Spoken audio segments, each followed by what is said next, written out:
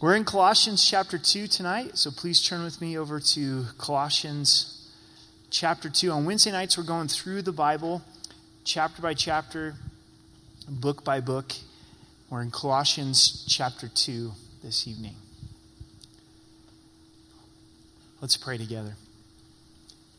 Jesus, we're so thankful for who you are and our position in you by your grace and your mercy. We ask tonight that we would understand afresh our position, the fact that we're robed in your righteousness. You've adopted us as your sons and your daughters. And through that, it would provide great protection in our lives. Would you speak through your word? Would there be clarity? Would you give us ears to hear and hearts to understand? We know there's a real enemy, so would you bind the enemy? We're thankful to be here. In Jesus' name, amen. Position and protection. Position does provide protection. And you might be saying, how so? I don't understand that.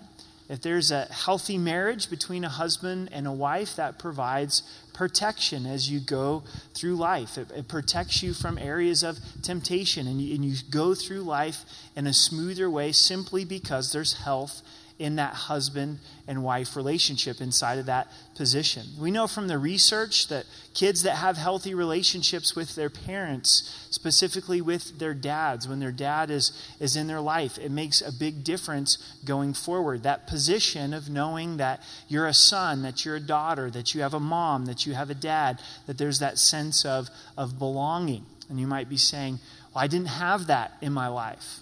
I feel like that's something that was missing in my life. Well, you're in a good place tonight because we're going to look at not our position necessarily as spouse or our position with our parents, but we're going to look at our position in Christ. And ultimately, that's the position that we're all longing for, to know that we're loved by God. I call it the identity stamp. If you miss this from the Lord, if you miss God stamping your identity, there's going to be a deep void in your life. There's going to be a deep void in my life. We look at John the disciple as he writes the Gospel of John. How did he refer to himself? The disciple whom Jesus loved. He got the identity stamp. Didn't have anything to do with his dad. Didn't have anything to do with his spouse. Had everything to do with Jesus. And knowing this is the way that Jesus feels about me. This is how Jesus has showed his love to me. My identity is found in my position that I'm loved by God. And that has to go from here to here. It has to go from our heads to our hearts. To understand what Christ has done through his grace and our faith in Christ, that we're now in him, that we're accepted by him. And as Paul affirms our position in Christ, then he says this is going to protect you from false teaching. There was false teaching that was coming to this church, Colossae, in Asia Minor, that I think we face today, and the answer is our position in Christ. So as we're secure there, it's going to be our protection against these false doctrines that come in to the church. Verse 1, "For I want you to know what a great conflict I have for you and those in Laodicea, for as many as I've not seen my face in the flesh." Paul has not seen this group of believers in Laodicea, in Colossae. But he says, I have great conflict. I have great agony for you. That's what the word conflict means. He hears about the health of this church. He hears about the false teaching that they're facing, and it stirs him, even though he's never seen them, to the point where he prays for them and writes this letter. In verse 2, that their hearts may be encouraged, being knit together in love, attaining to all riches of the full assurance of understanding, to the knowledge of the mystery of God, both of the Father and of Christ. So this is what he's praying for them. This is what he's desiring for them, that they would be encouraged, that they would be knit together in love, that their lives would be woven together in love, that they would attain to the riches of the full assurance of understanding, to the knowledge of the mystery of God. Do you remember what the mystery of God is? Going back from this, hey, you got it, Matthew. That's great. Matthew got it here on the front row. Christ in us, the hope of glory. That's the mystery of godliness. And so he's wanting the church to understand that, both of the Father and of Jesus. Here we have the phrase, in whom are hidden all the treasures of the wisdom and knowledge. So in Christ is hidden all of the treasure of wisdom and knowledge. This church, one of the false teachings that they were facing was Gnosticism. This idea that there was deeper knowledge, deeper understanding, always the pursuit of intellectualism, also the undermining of Jesus Christ, both his humanity and his deity. We'll talk about that more in just a moment. And Paul is reaffirming that inside of Christ, in him, it's hidden the treasures of all wisdom and understanding. Now, wisdom is knowledge applied. It's really having the information, but then also applying that information. And I think there's a tendency that happens to the Church of Colossae and for us as well to go, well, that's great that you understand Christ for salvation, but in order to get through life, you really have to look outside of Jesus. Maybe you've felt that pressure. If you're really going to figure out marriage, if you're really going to figure out parenting, if you're really going to do well in the workforce or have a good education, then you're going to have to look outside of Christ. And what we're finding here is that inside of Christ is all wisdom and all knowledge. It's in him. It's our position in him. It's our relationship with him. Why would the wisdom and knowledge be hidden? Is it hidden for the sake that you're never going to find out the meaning?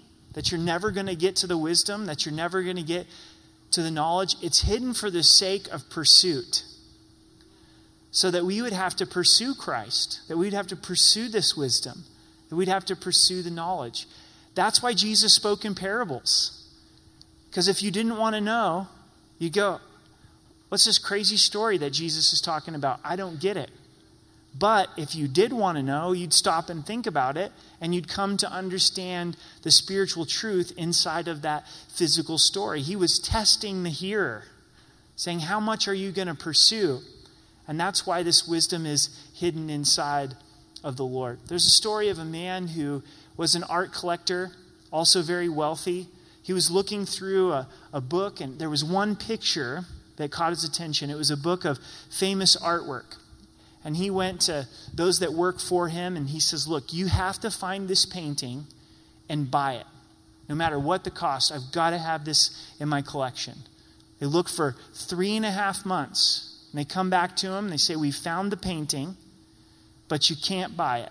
He's like, why? Why can't I buy it? What's the story here? He said, because it's in your warehouse.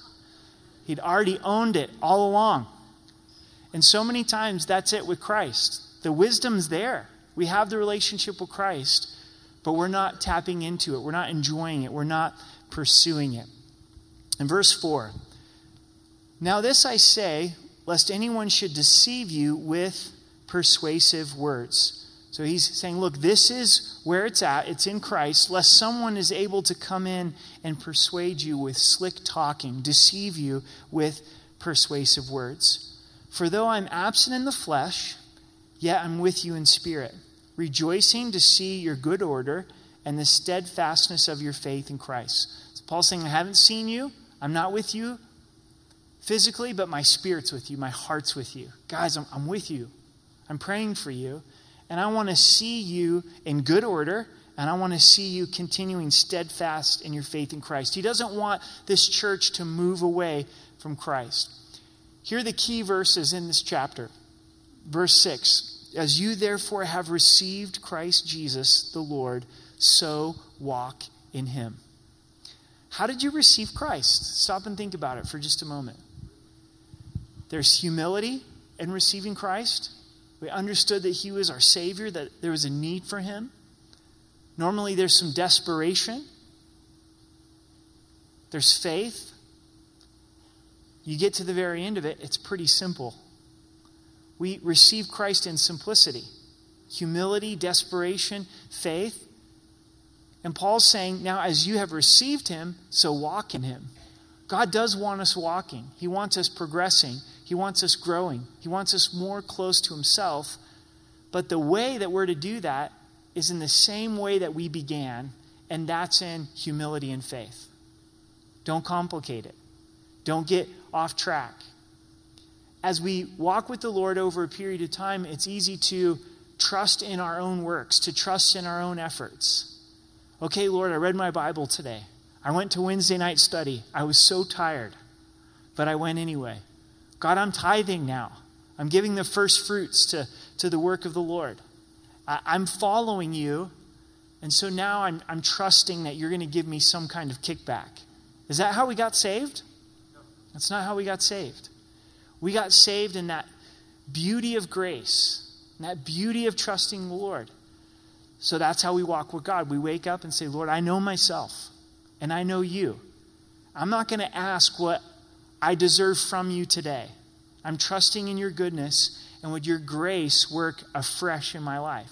So now we're walking in the same manner that we have received Christ. And the temptation for the church of Colossae was to set that aside. Oh, that's simple stuff. I've grown past the simple stuff, and now I've got to move to something beyond Christ. And Paul's bringing them back to that point. As they walk as they began, verse 7, rooted and built up in him, established in the faith, as you've been taught, abounding in it with thanksgiving. These are very visual words. You think about being rooted in Christ. The roots are where we get nourishment. The root is where it provides strength and stability. So our hearts, our soul, the very fabric of who we are, it's going deep into the character and the person of Jesus Christ. That's where we find nourishment. Then to be built up in the faith, to be growing in the faith. You picture a building that's being built up. To the point where we're abounding. We're abounding with what? We're abounding in thanksgiving. But there's something threatening this walk with Christ. It says, beware lest anyone cheat you through philosophy and empty deceit. The word cheat is to spoil. You think about some stuff that you have in your refrigerator. It was good at one point. Now it's not so good. It's spoiled in the refrigerator. Produce, so good, but it's got a short lifespan, doesn't it? Before long, it spoils. And Paul says, someone's going to try to come and take away from you this intimacy with Christ, this simplicity with Christ, and to cheat you. And the way is through philosophy and empty deceit, according to the traditions of men, according to the basic principles of the world, and not according to Christ. For the church of Colossae, it was Gnosticism. To say, well, Jesus, he really wasn't human. He didn't have a physical body. He was just a spirit that walked here on the earth, taking away from his humanity. But also they would take away from his deity, declaring that he wasn't God until the Garden of Gethsemane. So it was an attack upon the character of Jesus Christ, the theology of Christ, who Christ is, that Christ is God and he's also man, the God-man. And is there philosophy alive and well in the world today that's attacking who Jesus is? There's a lot of people that have intellectual ideas about Christ. This is intellectualism, robbing away from a vibrant walk in Christ, that are saying things like, I really accept Christ as a good teacher. And a lot of people really are enamored with the teachings of Christ and the way that Christ lived, the kind of compassion that he showed, the kindness, and they want to live the life of Christ, but they're not willing to accept the work of Christ upon the cross, that Jesus died for their sins and rose again, and he's God. You hear all kinds of people that really don't know the Lord, that aren't anywhere close to wanting to surrender their life to the Lord, but they'll talk to you about the life of Christ as a model for us to be able to live after. But then, at the other side of their mouth, rejecting that he's God. So we have to be careful of this. Everything that we're going to read tonight, there's going to be 4 things. And the first is intellectualism. It lends towards our pride and can lead us away from Christ. So if there's someone that comes along and they say, you know what, that's great that you're a Christian. It's great that you trust the Bible.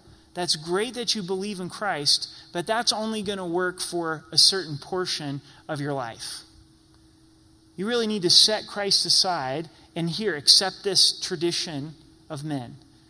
Accept this philosophy of men.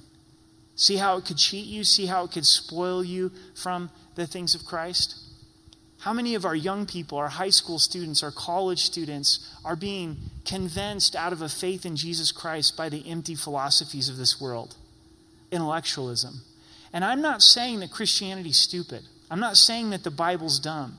I'm not saying that you check your mind at the door. But what I am saying is that the wisdom of God is greater than the foolishness of men. And we think our way through the Scriptures, we see the truth of Scriptures, and then we run everything else that man puts at us through the filter of Scripture, not the other way around. So we go on, and we look at verse 9. For in him dwells all of the fullness of the Godhead bodily, and you are complete in him who is the head of all principality and power. Teaching of the day, trying to take away from the fullness of Christ. We find those two words again, in him. For in him dwells the fullness of the Godhead bodily. A very clear statement of the deity of Christ. And in fact, in Christ, we have the fullness of the Father and the fullness of the Holy Spirit. He's God. He also walked this earth as man. The mystery of the incarnation. And you are complete in him, who is the head of all spiritual power, all principality and power, every authority. He is the head over all of that. Now, do we believe that about Christ? Again, we're talking about position. We're talking about who we are. We're talking about that identity stamp. I'm complete in him. Because if I'm complete in him, and he's the fullness of the Godhead bodily, then I don't have to look to the empty traditions of this world to try to fulfill me. I can take them for what they're worth. I can find the truth inside of it. If there's no truth, I can reject it because I'm complete in Christ. If you're looking for some intellectual endeavor to complete you, it's not going to. It's only Christ that is going to complete us. If we're looking to our bright ideas in order to find identity and confidence, we're missing the ability to be complete in the Lord. You are complete in him. Everything that you're looking for is in Christ. You can't get greater than Christ. And it seems to be that's what the church of Colossae is being tempted to look past and to look to other things to try to complete them. Verse 11, in him you also circumcised with circumcision made without hands. Praise the Lord. It's the circumcision without hands. By putting off the body of... There was a little joke in there for you if you missed it. By putting off the body of the sins of the flesh by the circumcision of Christ. The Judaizers were coming in and saying, look, unless you're circumcised, you're not legitimate with God. And here Paul's saying, the moment that you receive Christ as your Savior, in him you were circumcised. So we begin to see all of these things of our position in Christ. In him is all wisdom and knowledge. In him we're complete. And now in him you're circumcised. What was the objective of God giving circumcision to the nation of Israel? It was an outward sign to represent what had happened in their hearts. That their hearts have been marked by God, that the flesh has been cut away. It was never just to be an outward religious symbol. And the moment that we trusted Christ for our Savior, it says, by putting off the body of the sins of the flesh by the circumcision of Christ. It was through Christ's death and resurrection that sin was dealt with in our lives. That the penalty of sin was paid for, that the power of sin was broken. And Paul goes on to describe that. He says, buried with him in baptism, in which you also were raised with him through faith in the working of God who raised him from the dead. And you being dead in your trespasses and the uncircumcision of your flesh, he's made you alive together with him, having forgiven you all of your trespasses. Position in Christ. As you trust Christ for salvation, at that moment, you are buried with Christ. Why is that significant? Because all of our sins were buried with Christ. Then we are raised with Christ in newness of life. To where our sins, it's declared to us, having forgiven, notice it, all your trespasses. Does the Bible really mean all? Because it feels like some. God, I can accept your forgiveness for these sets of sins, but these other sets of sins, I'm still struggling to really receive and believe your forgiveness. God touched our hearts. God changed us from the inside out.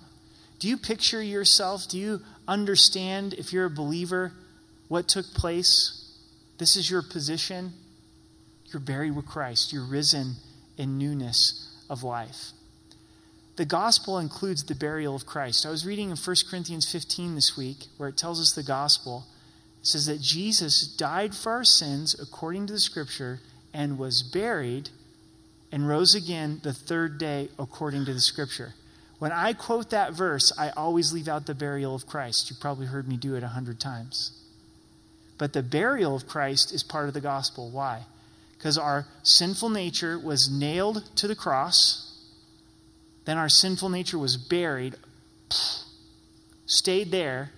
We were raised with Christ in newness of life. So the burial is a very important part of the work of Christ and the gospel as well.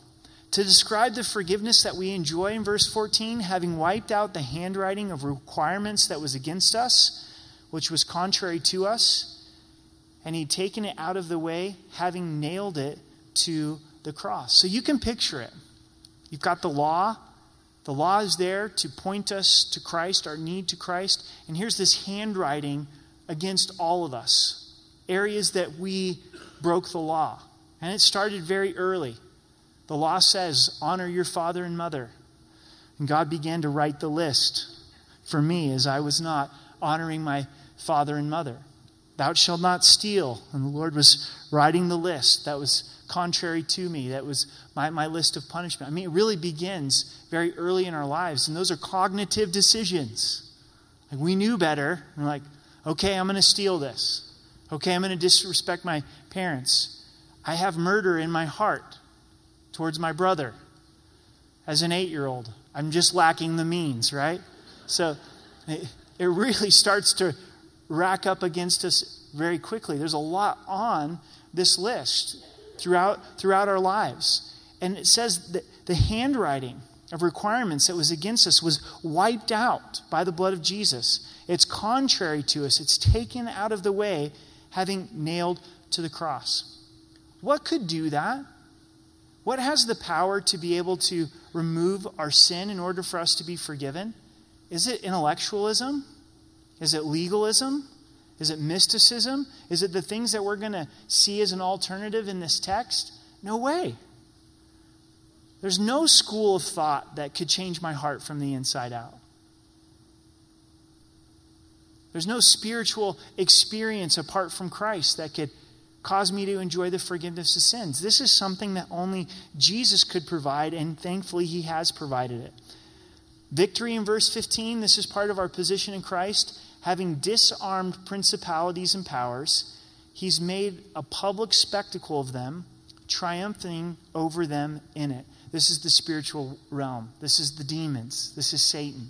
Principalities and powers, he made a public spectacle of them, triumphing over them in it. This is part of the finished work of the cross, the death and resurrection of Jesus Christ, that the kingdom of darkness was defeated. And notice from verse 15, it's already done. He's made a public spectacle. The original readers are living under the Roman Empire. The generals would go in and conquer a city, come back to Rome, bringing all of the spoils as well as those that they had defeated, those that they had conquered, and they would make a public spectacle of them. So that's the imagery here. God has completely defeated and humiliated the enemy. We have to understand that we fight from a position of victory. Jesus is light. And as he is in our lives, darkness is dispelled. So we don't have to be in that place of defeat, but we know that Christ has won the victory. We're spending some time in Mark today as well, preparing for the weekend. Jesus teaches in the synagogue in Capernaum. A man's demon possessed. Jesus casts out the demon. Just tells him to be quiet. It's like, that's enough out of you. You be muzzled. And the demon could do nothing. The demon was powerless. Christ is the light of the world, casting out the darkness. But then it's interesting there in Mark chapter 1, as it said, he goes throughout the region teaching in the synagogues and casting out demons. In all the synagogues, there were demons. Satan goes to church. He likes to go to church. Likes to mess with people at church. Likes to oppose Jesus right there in the synagogue as he's teaching the word.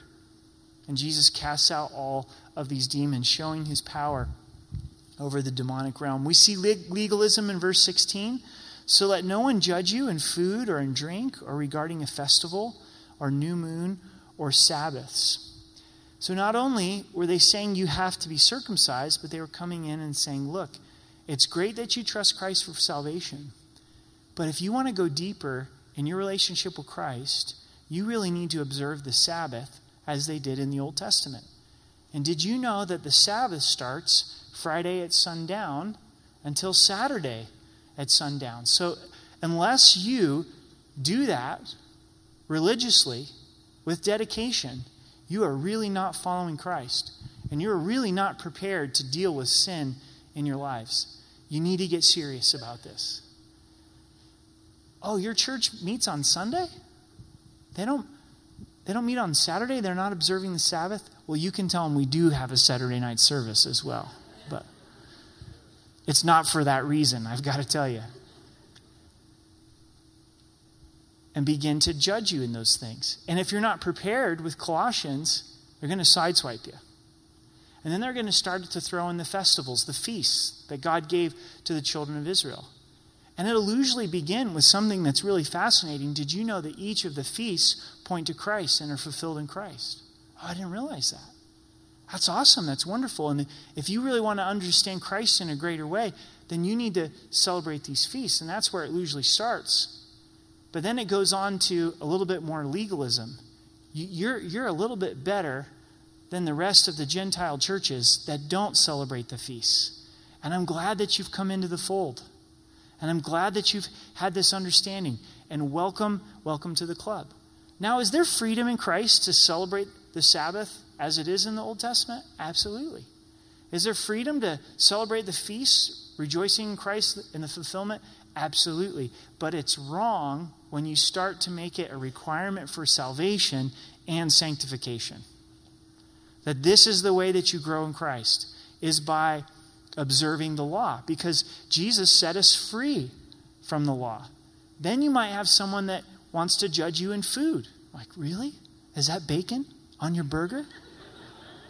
Don't you know what the Old Testament says about bacon on your burger? Yeah, I know what it says, and there's freedom in Christ, right? You can't judge me on this. This isn't an issue of my relationship with Christ because we're free in the Lord. Now, we need to be careful. We don't want to stumble people. The Scripture addresses that. And if that's someone's conviction and they're doing it not out of legalism but to honor the Lord, then I don't need to flaunt my bacon in front of them, right? I want to consider them. But at the same time, I can't allow them to judge me or make me feel like I am not following Christ because I'm not observing these things. Now, what is legalism by definition? It's adding to the Word of God. We need to be careful that we don't add to the Word of God or take away from the Word of God. To take away from God's Word is license. We're giving license where God doesn't give license. We don't want to do that. God makes it clear in the New Covenant and the New Testament that we have this freedom. If He didn't make that clear, then it would be wrong to declare it.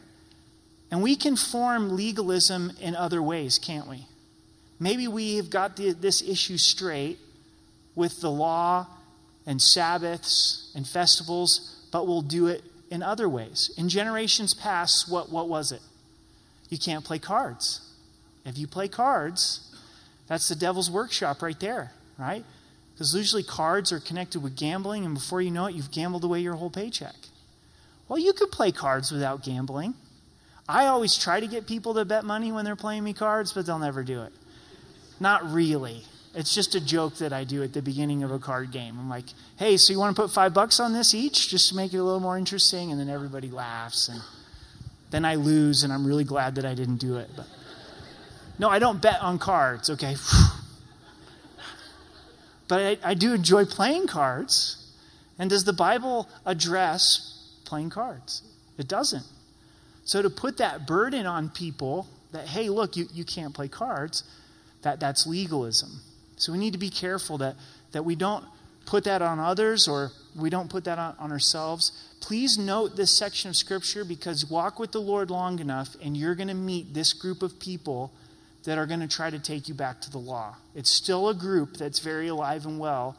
And if you're not careful, before you know it, you're going to find yourself very twisted in this legalism. Here's the point, verse 17, which are a shadow of things to come, but the substance is of Christ. So these things that are mentioned in verse 16 were a shadow pointing to the reality of Christ when he would come. So the Sabbath is what? It's pointing to the fulfillment in Jesus. Our rest is found in Jesus. The feasts are pointing to what? They're pointing to Jesus. So if I am fixed on the feasts and fixed on the Sabbath, I'm embracing the shadow without enjoying the substance. I've missed the whole entire point. Maybe you've heard me share this before, but if Amber comes home from a trip and it's a nice, warm summer day and I haven't seen her for a while, and there's her shadow on the sidewalk, and I start embracing her shadow, you'd be like, what's wrong with you? Your wife's standing right there. You're a moron. Like, embrace your wife. Well, I just appreciate the shadow so much. And if you don't like the shadow, you're not really following Christ, right? What's wrong with you? The shadow's where it's at. You're like, what's wrong with you? No. And that's the key here, is that we don't get caught up with the shadow. We embrace the substance, which is Christ.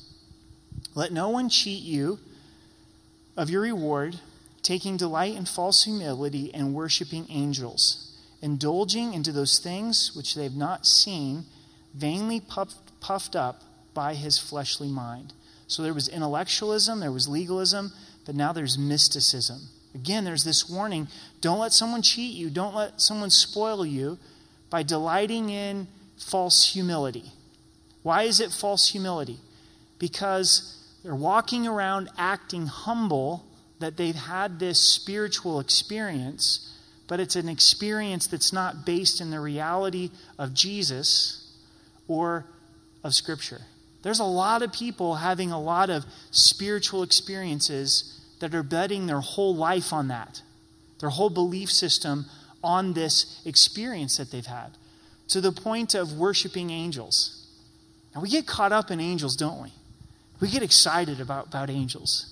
What if I told you that today, while I was here at the church, that I saw an angel, that an angel came and talked to me and protected me and revealed all this stuff to me? All of a sudden, you guys are like, whoa, man, an angel. He's talking about an angel. We got stories about it, books about it, movies about it. Angels, right? But then we go, hey, let's talk about John 3:16.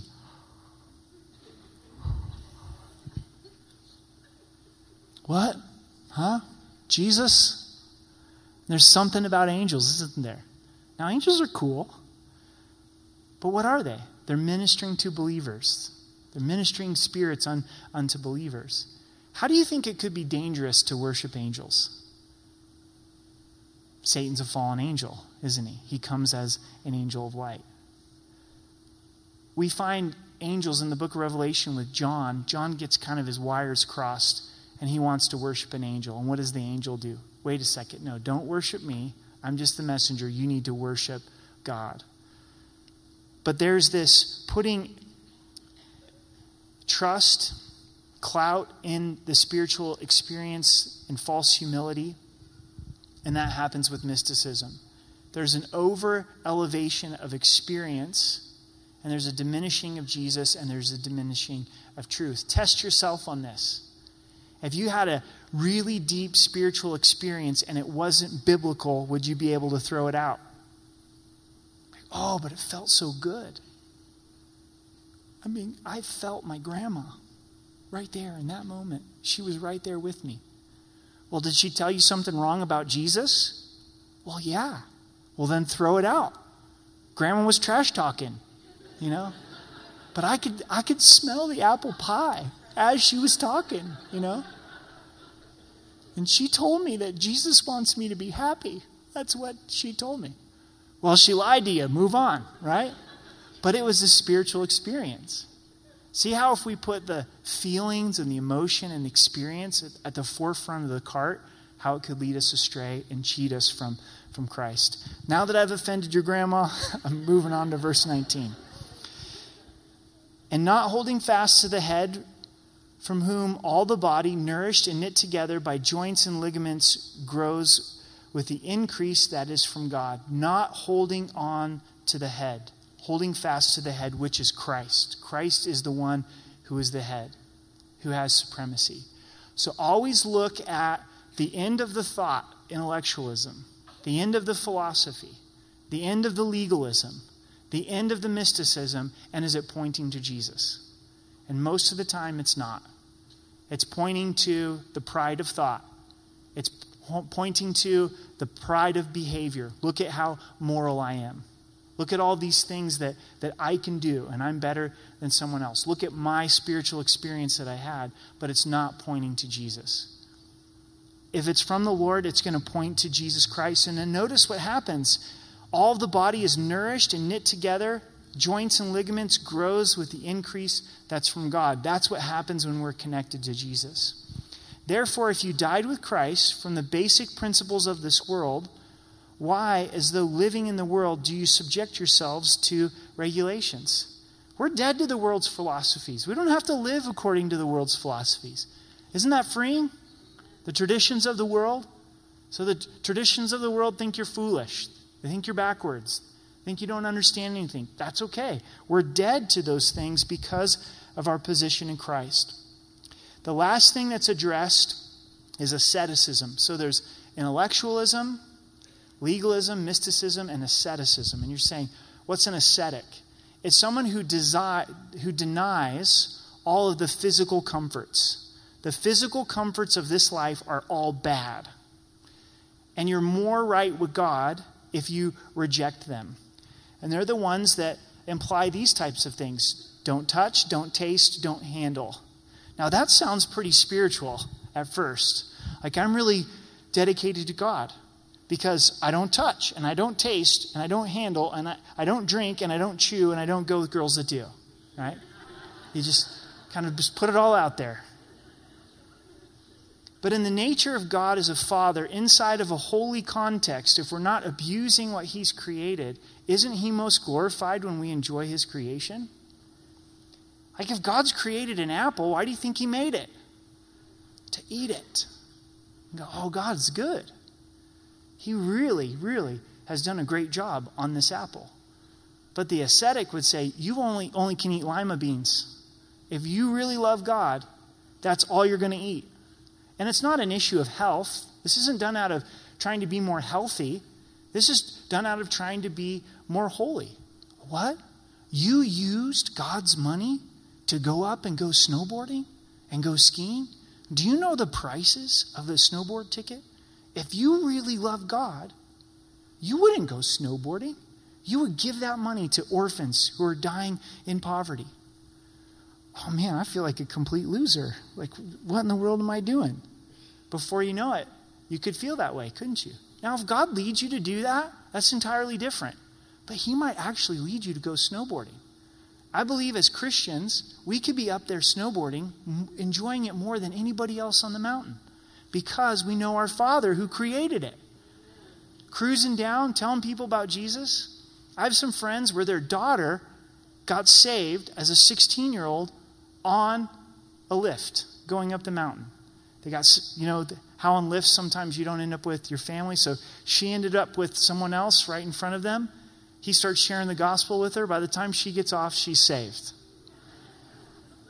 That guy should not have bought a lift ticket, He was up there enjoying the Lord. He was open to what the Spirit was doing in his life. But the ascetic, the person's going to say, don't touch, don't handle, don't enjoy what God has created. I'm not speaking in a sinful context. I'm speaking of enjoying God's creation to his pleasure. In verse 22, which all concern the things which perish with the using, according to the commandments of the doctrine of men. So all these things are dealing with stuff that perishes. The snow melts. The apple dies. And it's according to the commandments and the doctrines of men. What was wrong with the Pharisees? They were more committed to the doctrines of men than the teaching of God, than the doctrines of God and the Word of God. It's easy for us to get that confused. This is really fascinating in verse 23, and we'll be done.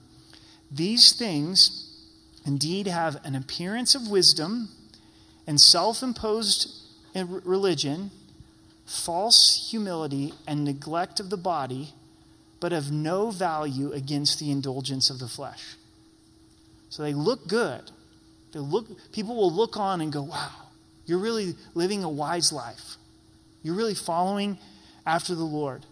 But it's self-imposed religion. It's not what God has commanded. It's not what God has placed upon us. It's false humility again. It's look at me. I live a life of poverty for the gospel. I'm a minimalist for the gospel. Now, if you want to be a minimalist because you don't want stuff, praise the Lord. But don't think that being a minimalist makes you necessarily more Christ-like. A minimalist is someone that says, I'm going to make my life as simple as possible. It's really popular right now. And so now it becomes an issue of holiness because I've got the least amount of stuff, so I'm the most holy. Let's think about that for just a moment. What if God blessed you with a fairly nice-sized house and you used it for ministry? There's houses throughout the Bible that are used to touch people's lives for all of eternity. Is it really a matter of holiness, the size of your house? Not at all. It's the attitude that you have about the house. And we can have the wrong attitude with 6 square feet or 600 square feet or fill in the blank, right? So it really challenges our thinking. It's false humility, the neglect of the body, but then it has no value of the indulgence of the flesh. It doesn't result in being able to overcome the temptation of sin. Have self-imposed rules that are extra biblical ever helped you overcome sin? Never. What has helped you overcome sin? A vibrant relationship with Christ. Christ in you, the hope of glory. It's not that God's not concerned about holiness, but he's not concerned about going through it through legalism, through intellectualism, through mysticism or asceticism, because it leaves him out of the equation.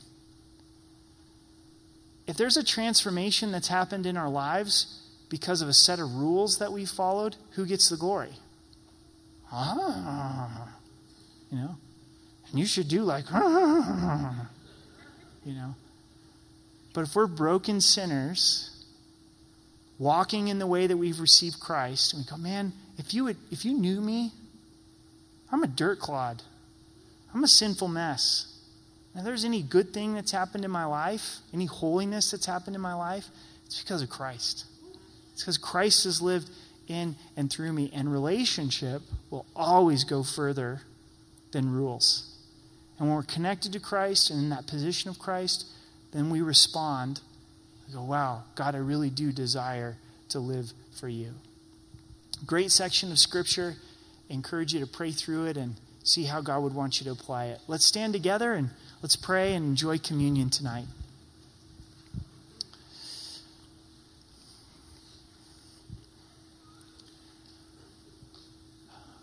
Father, we thank you so much that you have accepted us, forgiven us, that all of our sin has been wiped away, that this handwriting against us, you've given your Son, his death, his resurrection, so that we could be forgiven. We ask as we celebrate communion tonight that our position in Christ, that we would know who we are in you. We know who you are, Jesus, and the gracious position that you've given to us. And may that provide the necessary protection. Help us to see these things when they come at us and really be able to decipher them so that we're not cheated. So we love you and we thank you. In Jesus' name, amen.